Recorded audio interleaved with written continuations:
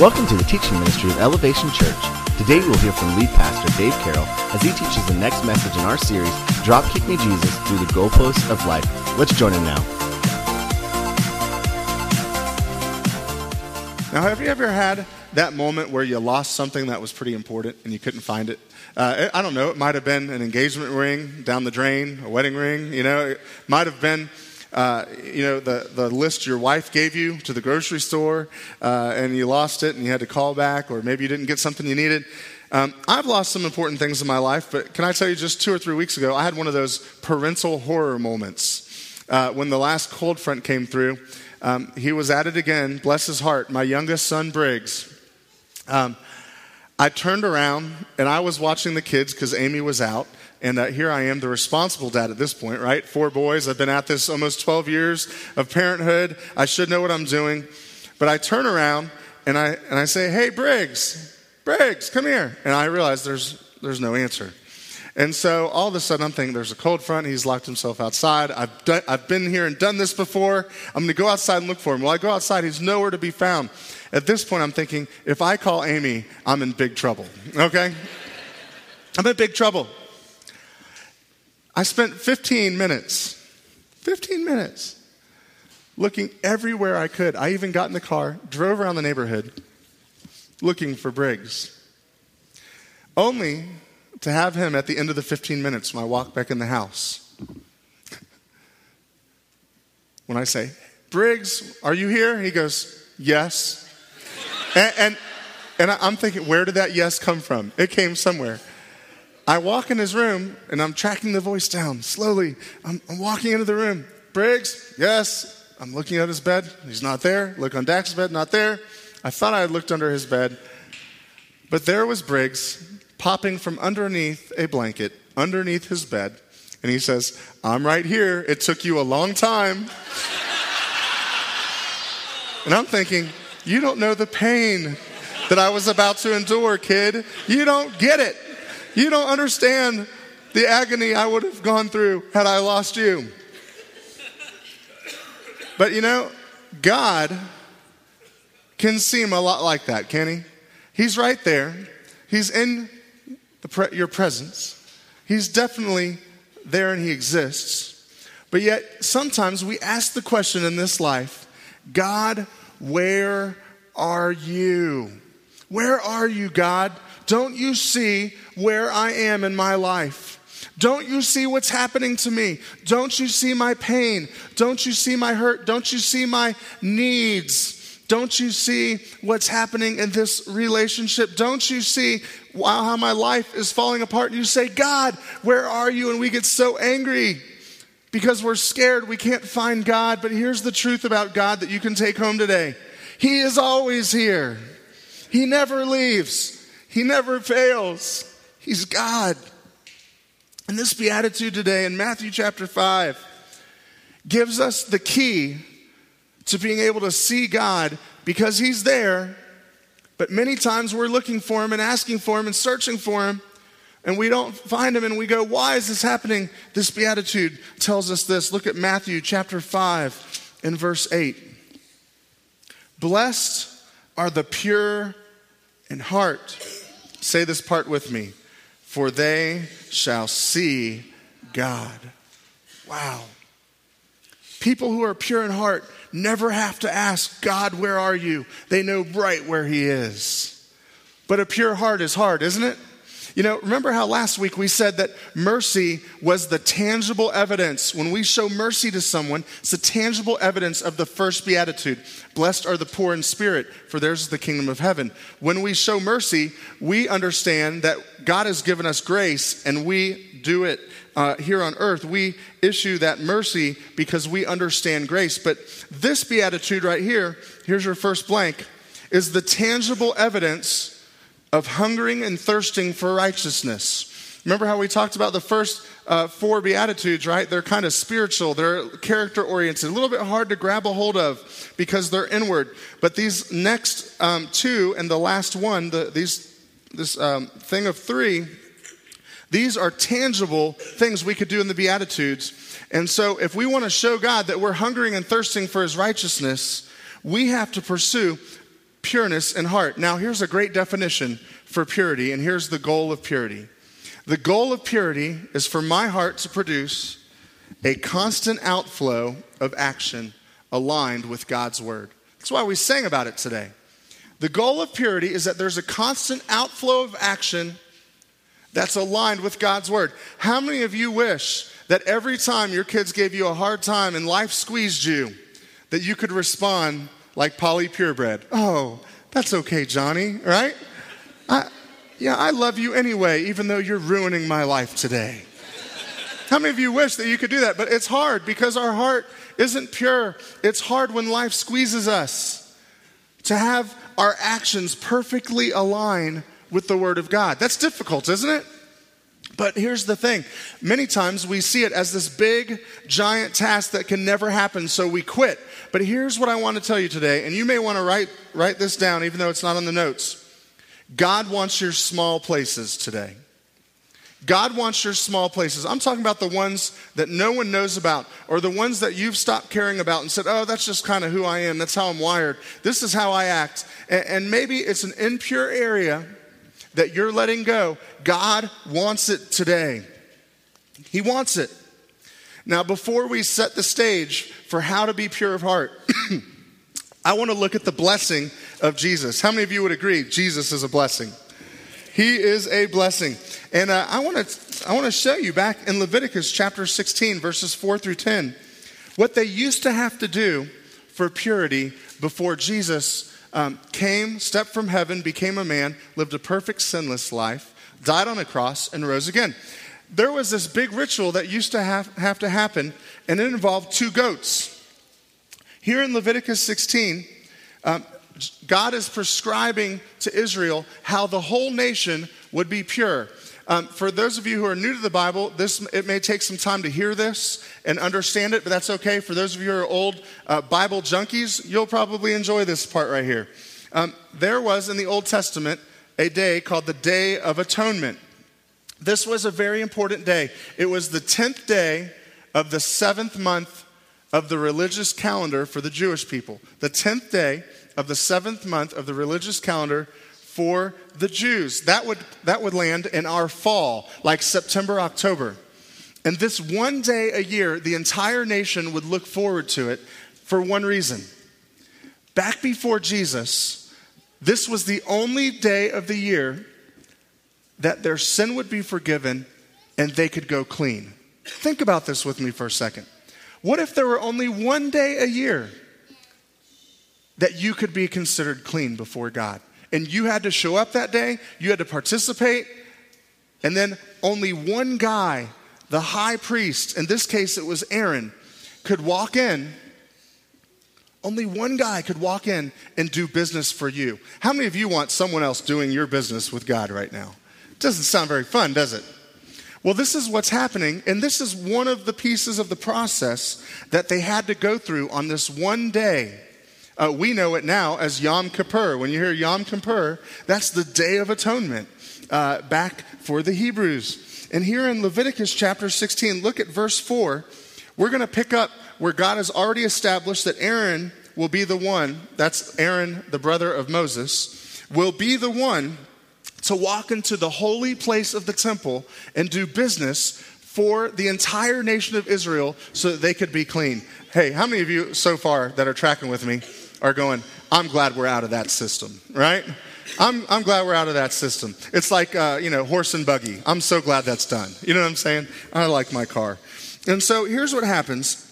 In verse 4, we pick it up with what Aaron is supposed to wear, but then we're going to get into these 2 goats. And yes, we get to talk about goats today, and that rocks. And so, verse 4 of Leviticus 16 says this: He shall put the holy linen tunic and the linen trousers on his body. Praise the Lord for that. He shall be girded with linen sash, and with linen turban he shall be attired. These are the holy garments. Therefore he shall wash his body in water, and he'll put them on. So he takes the shower, right? He puts the prescribed clothes on, and he shall take from the congregation of the children of Israel This is why I love the New King James Version and why we read it. 2 kids. Now, if you stop there, it gets really rough, right? Some of you are saying, hey, I have a couple I'd offer up right now. You shall take 2 kids, but sorry, not people, of the goats as a sin offering. So there's 2 young goats as a sin offering, 1 ram as a burnt offering. Aaron shall offer the bull as a sin of offering, which is for himself. And he'll make atonement, which, by the way, the word atonement, you may want to write this in your Bible. It simply means this: to satisfy or to reconcile. To satisfy or to reconcile. You know, sometimes we come across big words in the Bible and we leave them be. But this one is important because it satisfies the wrath of God for the payment of sin. And so he had to make atonement for himself and for his house. Now listen to this. This is what happens. If you've lost me to this point, here's what's happening. Aaron's a priest. He's the only one allowed to go to the holiest place of the temple. He puts on his clothes that God told him. He goes, he gets 2 young goats, and he's about to do something with each of these goats. Here we pick it up, and we're almost done with Leviticus. And you can tell someone, we studied Leviticus at our church, right? You might be the only one in all of Billings this week who can say that. Verse 7, and he shall take 2 goats and present them before the Lord at the door of the tabernacle of meeting. Then Aaron shall cast lots for the 2 goats, 1 lot for the Lord, and the other lot for the scapegoat. And Aaron shall bring the goat on which the Lord's lot fell, and offer it as a sin offering. So are you getting this? 1 goat becomes barbecue. But the goat on which the lot fell to be the scapegoat shall be presented alive before the Lord to make atonement upon it and to let it go as the scapegoat into the wilderness. Here's the picture of a clean heart here in the Old Testament. This is what they went through. They would go through all this religious attire, all these religious practices. They would put a bull, sprinkle the blood, because there is no forgiveness without what? The shedding of blood. And so they would go through these practices, but then they came to these goats, which was the great picture of purity.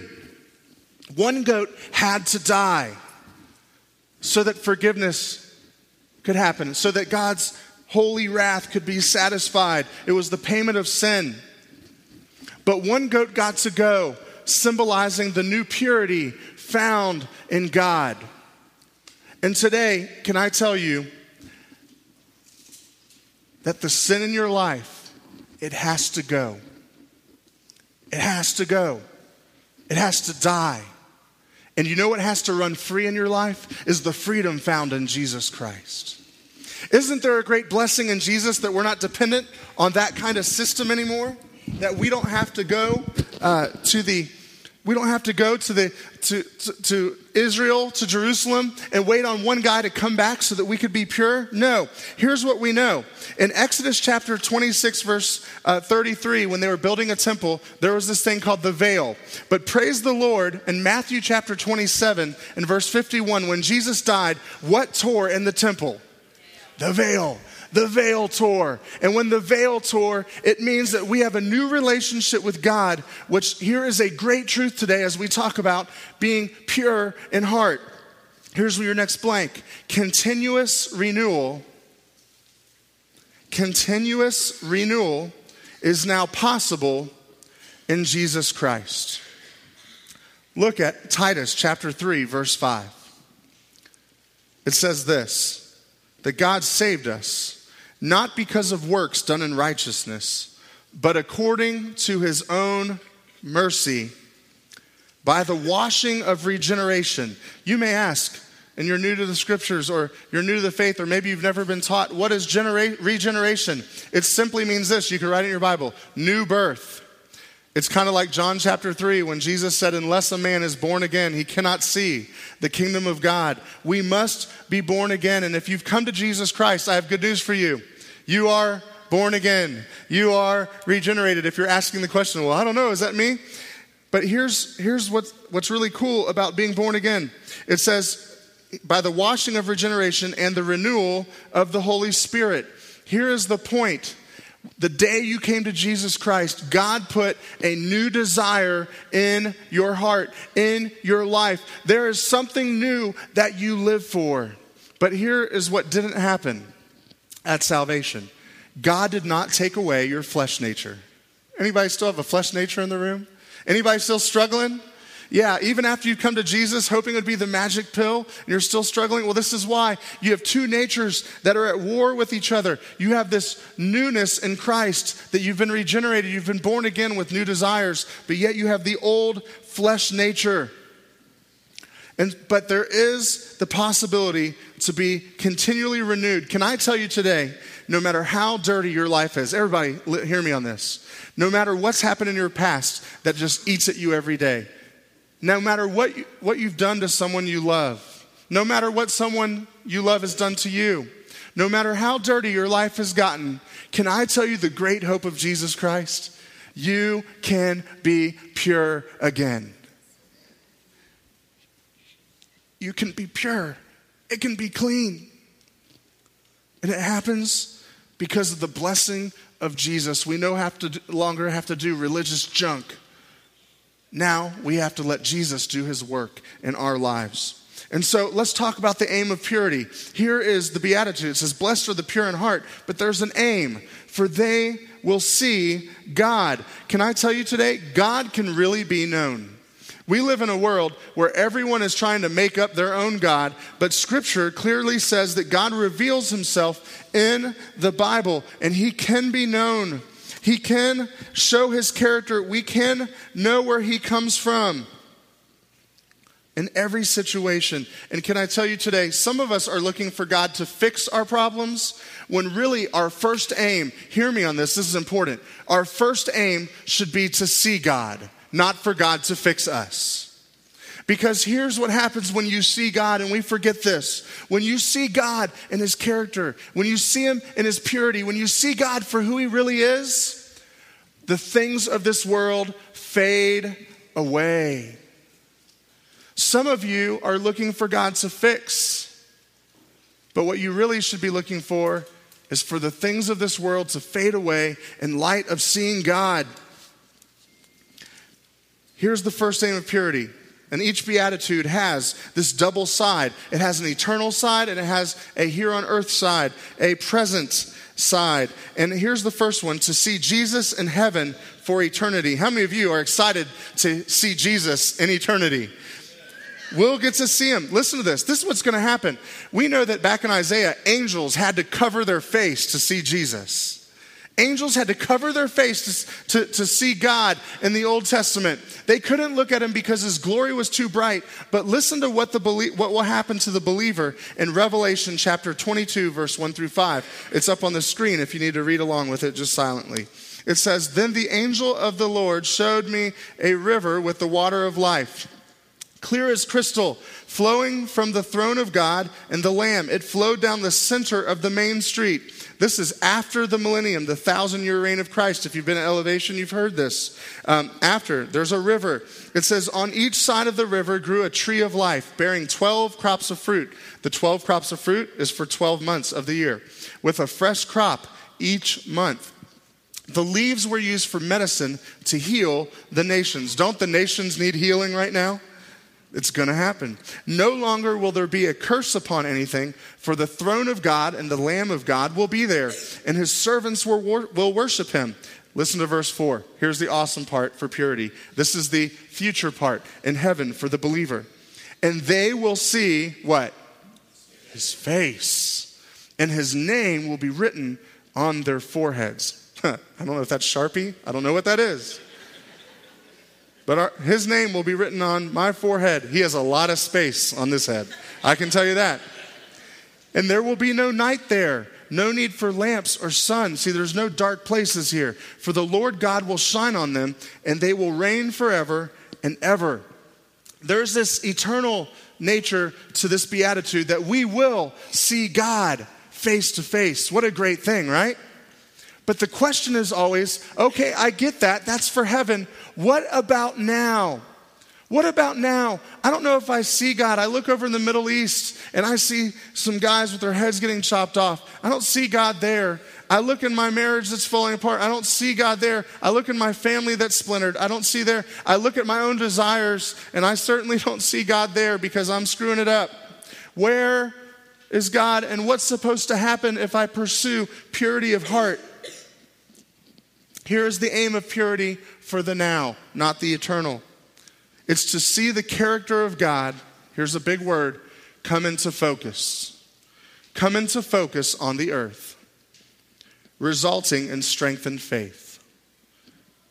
The aim of this beatitude is that God would come a little more in focus for you each day. Not who you think he is, but who he reveals himself to be in his word, that you would begin to know the character of God. Can I tell you today that God is good? Do you believe that?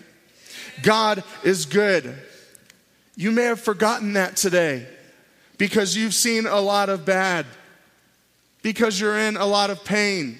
You may have forgotten that God is good, but he is good, and he rewards those who earnestly seek him, the scriptures say. So we have to understand that the aim of purity, if we're going to pursue purity, what's going to motivate us to pursue purity in this life? It's that we can see more and more of the character of God come into focus. We'll talk about that a little bit later. Now let's talk about purity's obstacle. It's impurity. Now, as I thought about this, now we're getting into how to be pure. How is it that I purify my heart? And I was thinking about impurity, and I realized this. You can't make something more pure by just adding pure stuff to it. Here's my case in point. When I was 6 or 7 years old, my dad loves to tell this story. I was in the bathtub with my 3 brothers. And I was one of those little kids that did everything my parents said. When I was little, it was like they said it, I did it. That was the end of the story. Well, my dad was very confused one day when he was on the phone to see me standing next to him, tugging on his shirt as he was talking to his friend. And he would look down and say, "Dave, I thought I told you to get in the tub with your brothers." And I would just look at my dad and I'd say, "Daddy, no." And he's looking at me, he's saying, "Man, this kid never does this." And he said, "I said get in there." And I went, "No, I'm not going back in there." And at this point, he started to escalate with me. He's thinking, "All right, little kid, it's go time." You know what I'm saying? It's go time. I said get in there. He turns to his friend. He says, "Hey, I'm going to have to hang up in this conversation because I got a little work to do with my kids here." So he gets me, he grabs my arm. I don't even remember the story, he tells it. He brings me in the bathroom and he looks in the tub with my 2 younger brothers. And he goes, Oh, that's why you don't want to get in the tub. That's why. He looked, and my youngest brother at that point, Doug, had left a turd this big. Now, when I think about that, there was only one way I was getting in the tub, and that's if that thing came out of there. You know what I'm saying? Well, purity is a lot the same way. Some of us have the turd. Hear me? We have it. And it's sitting there and you're saying, "Dave, that's crass." I know. Well, there's a lot more crass stuff inside of our heart than what I'm talking about right now, right? There's some worse stuff going on the inside of us and the people we know than what I'm talking about. But we can't just dump more purity into an impure heart. It doesn't work that way. Because any way you slice it, it's still what? Impure. It's still impure. And this is what Jesus is saying here in the Beatitude. And check this out in Matthew chapter 15, verses 18 through 20. Listen to what Jesus said about impurity and where it starts in its origin. It says, "But the words you speak come from the heart, and the heart is what defiles you." That's what defiles you. "For from the heart come evil thoughts, murder, adultery, sexual immorality, theft, lying, and slander. These are what defile you." Can I tell you, when it comes to purity, that your heart, which is your relational element toward God, and your actions are inseparable. God is looking at both of them. He is looking at your thoughts, the things that no one knows, but he's also looking at the actions. And some of us have it nice and shiny, spit shiny clean on the outside. And when you look at our actions, everybody goes, oh, that person, that's a pure person. But inside, you haven't checked your heart for a long time. There's a lot of stuff going on in there that's not good, and it's bubbling up, and it just hasn't bubbled up to the surface yet where people can see it. And this kind of impurity is why sometimes you'll meet someone and say, I did not see their life blowing up like that. That's just beyond me. I don't understand why their life imploded. They look so good. It's because the heart side was impure. But then there's this other side where people say, hey, I'm a good person. I got it going. Yeah, I'm pretty good. But their actions are awful. We have to watch our actions so our thoughts and our relational element and our actions, they all come together to form what God is looking at when it comes to a pure heart. Here's what impurity really is. Write this down. Impurity is the result of divided loyalty. Divided loyalty. If you want to know where to start, how to clean up your heart, you may be a believer for a long time, and I can tell you that maybe you've never done this check or you haven't done it in a while. You haven't seen where your loyalties lies, because here's what the Beatitude, if you read Matthew chapter 5 verse 8, kind of in a what it really means kind of standard, here's what it sounds like. Blessed are those who go all in for God. They will find out that he's worth it. Blessed are those who go all in for God. They will find out that he's worth it. Another way to say this is, stop doing your faith with Jesus Christ halfway. Stop. Analyze the places where you're not giving God the effort you know you could. And I'm not talking to be saved. If you're in the room and you're not a believer, there's no effort that can save you. But for those of you who've come to Christ, let me ask you, how much effort have you been putting in to become the purest of heart person you can? Here's the payoff. You'll see God. I've said halfway, but another way to say it would be half King James Bible donkey, if you know what I'm saying. Okay, some of you didn't catch that, and that's probably for the better. If you don't know what a King James Bible donkey is, just Google it. I'm sure it will come up. So, we pursue God with everything. And here's how impurity is filtered out. One, we go all in. But two, it's through confession and through guardrails. Confession and through guardrails. We have to deposit God's word into us so that we know the guardrails in this life. Many of us keep going out of bounds and our heart gets impure because we do not put the right amount of God's word into us on a daily basis. But here's something you need to know about confession. This is a great topic here as Easter comes, because everybody always asks me, I get questions during the week all the time, hey, it's Lent season, right? That's what people kind of know it as. And should I confess sin? Who should I confess sin to move forward and to get right with God? Well, I want to give you two roles of confession. One is with others. And by others, I don't mean a priest. You know what? Confessing something to me will do you no more good than confessing to something to someone who is a godly person who will help you walk closer to Jesus. But when you confess your sin to others, there's value in this. Here's what you've said.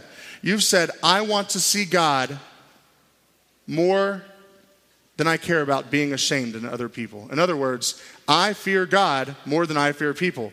Right? If you're afraid to tell people, but you'll tell God, what does that say about how you fear God? It doesn't say very much, right? If you'll say, well, I'm afraid to tell people because I don't know what they're going to think of me, but I'll go tell God everything. You're saying, I don't think God will do anything to me if I tell him about my messed up sin. But I know people will, so I'll fear people. But the role of confession with other people is this. If you confess your sin to the right person, James 5 tells us this, that person can save you from future sin and future hurt. Aren't you grateful for other people in your life who have helped you along the way? This is partly how we get to the place where we get a pure heart, is by including others and eliminating the dark places. But here's the next place: we confess to God. 1 John 1:9 is one of the greatest scriptures in all of the Bible. It says this: if we confess our sins, he is faithful and just to forgive us our sin and to cleanse, there's that pure heart, to cleanse us from all unrighteousness. Isn't that a great truth today? You see, people, confessing to people, it can't cleanse you, but what it can do is sharpen you. But when you confess to God, he holds the ability, because of his work on the cross, to cleanse us. So here's the big question. Where do I start? Where do I start? Where's the big take home? Write this down. Clean up where I need God to show up. Clean up the places you need God to show up in your life. You've been asking God, God, where are you? I'm looking for you. Here's the good news about God. The Bible says he's omnipresent, which means he's what? Everywhere. How much of the time? All the time. If you can't see God in your situation, it's because you have an impure heart clouding the character of God in your life. Now, this is confession because confession is good for the soul. I'm confessing to you. How does that sound? I remember my first time driving in a blizzard. Now, I'm a Florida boy, a South Florida boy at that. I hadn't seen snow a day in my life, right? And Amy and I went with our two boys at that time to Cleveland, Ohio. And I remember pulling out of our apartment complex and thinking, oh boy, here it goes. I mean, it's snowing, you can't see, but I'm going real slow. And all of a sudden, I realized I'd made a critical error driving out of the apartment complex. I didn't press the AC button. The air coming out of the car was just good old air. And as soon as I went to make my first left turn onto the road, the windshield completely fogged up all the way. And as I went across the road, I wasn't able to see the lines anymore. I didn't know where to turn. And on my very first turn ever in a blizzard, you can make fun of me later, I ended up in a ditch. It's the true story. But can I tell you that you're ending up in ditches because you don't see the character of God, because the impure heart is fogging the glass. So here's what you have to do to maintain a pure heart. Number one, clean up daily.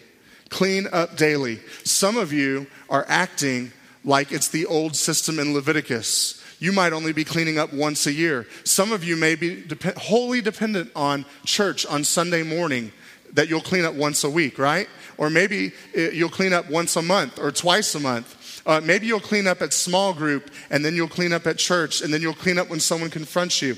That is not what Jesus died for. He died so that we could be clean, so that we could go to God and he would cleanse us every single day. Here's the next way that we clean up where we need God to show up. Clean up thoroughly. Clean up thoroughly. Here's a good question to ask if you want to be thorough. What part of you, listen to this, what part of you has been off limits to everyone? What part of you has been off limits? Is it an attitude? Is it how you treat people? Is it how you talk to people? Is it a pornography problem that's been off limits to everyone? Is it something about how you work and you've been lazy at work, but it's been off limits? No one can tell you anything about it. Maybe you've even heard people try to talk to you about something in your life, but you push them off and you create walls. Those are the places that God wants to clean thoroughly. And here's the last way we clean up where we need God to show up. We do it with the right tools. The right tools. And what does this mean? It goes back. Remember, I told you that this beatitude matches, blessed are those who hunger and thirst after righteousness, for they will be satisfied. It matches that. So we have to use the tool of the Word of God and quit creating our own standards. So we clean up where we need God to what? Show up. And we clean up daily, thoroughly, and with the right tools and the right people. And so here's your question today as we come to a time of response. What area will you begin to clean up today? And here's a 1B question. This is big. Listen to this. Hear this. Where do you need God to show up in your life? Where do you need him to show up? Hey, preach it. That is the most classic moment I've ever encountered in a sermon. And hey, you want to know what? I feel good that if a kid is following this, hey, if you fell asleep, shame on you, right? Yeah, shame on you. Because there's a kid back there tracking with it. Listen, some of you, you may be waiting for your marriage, God to clean your marriage up and desperately begging him, God, would you help us and keep us from divorce? But here's what God is saying. You got to clean up the areas so you can see God work. You know what I'm saying? You got to sharpen your relationships and put those in the right place. Some of you might be struggling because you're verbally abusive and you get angry all the time. God is saying, get some kindness in your words so that you can see God as a gentle and a meek God. Some of you are sexually impure right now, and it's eating you alive, and it's killing many areas of your life. You can come to know God as the one who is perfect and holy, and he is pure. Do you believe that our God is pure today? He is pure. Maybe you're dealing with gluttony, but you realize today that Jesus satisfies. He's truly enough. Do you see, you apply this principle. You clean up where you want God to show up in your life. And if you're desperately longing for God to do something, clean the area up, because blessed are the pure in heart, for they will see God. I want to invite you to bow your head and close your eyes. Knowing that God's presence, as was aptly preached today from the back of the room, He's everywhere. He's here. If you'll clean it up, Jesus is faithful and just to show himself, to cleanse you. And maybe today you walked in here and you know that your whole life is a wreck. It's not just a part, but the whole thing is a wreck. And you know that you are far from God and you've never begun a relationship with him. Today, the part that you need to clean up can't be cleaned up by you. It can only be cleaned up by Jesus and his work on the cross. So I want to ask today, is there anyone in the room that would say, I don't just have a part, but for the first time ever, I want to give my life to Jesus Christ, trusting his work on the cross to cleanse me, and I want to begin a brand new birth relationship with Jesus. With every head bowed and every eye closed, is there anyone that would say that today? Today, I want to begin a brand new relationship with Jesus Christ. If that's you, raise your hand.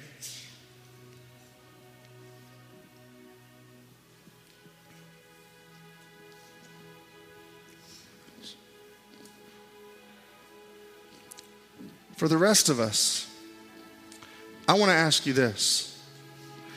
Maybe, is there a part of you that has been sick for a long time? So much so, it's hard for you to say it's unclean because you just view it as a part of your character. Can I tell you today that during our response, today is the day to clean it up so that Jesus comes into focus in a way you've never imagined. Hear me, church. This is how Christians grow in their faith. Right now, I'm going to pray. And I want to ask you, is there anyone in the room just with hands raised that would say, Dave, I have something that's unclean, that's just eating me alive. You don't have to say what it is. And would you pray for me right now that I would be able to clean it up to see God? If that's you, would you raise your hand? Yeah, across the room. Is there anyone else? I have an area that's unclean that needs help. God, I want to thank you today that you make a promise that we'll be able to see you, Lord, if we'll just maintain a pure heart. God, help us to be pure. God, help us to be pure even down to the smallest detail, because we know that on the day we see you face to face in heaven, there will be no sin. Lord, and that's your goal, is that you will wash us clean until the day that we stand before you and we are completely pure. God, help us to do that. Lord, to not give up. Lord, to not let small areas go. Lord, to not let large areas go. But God, to put ourselves up against your perfect and holy and pure standard. God, we love you very much, and we give you this day. It's in Jesus' name we pray. Thank you for listening to the teaching ministry of Elevation Church. Please take a few moments to respond to today's message. If you make any decisions, email us info@elevationbillings.com.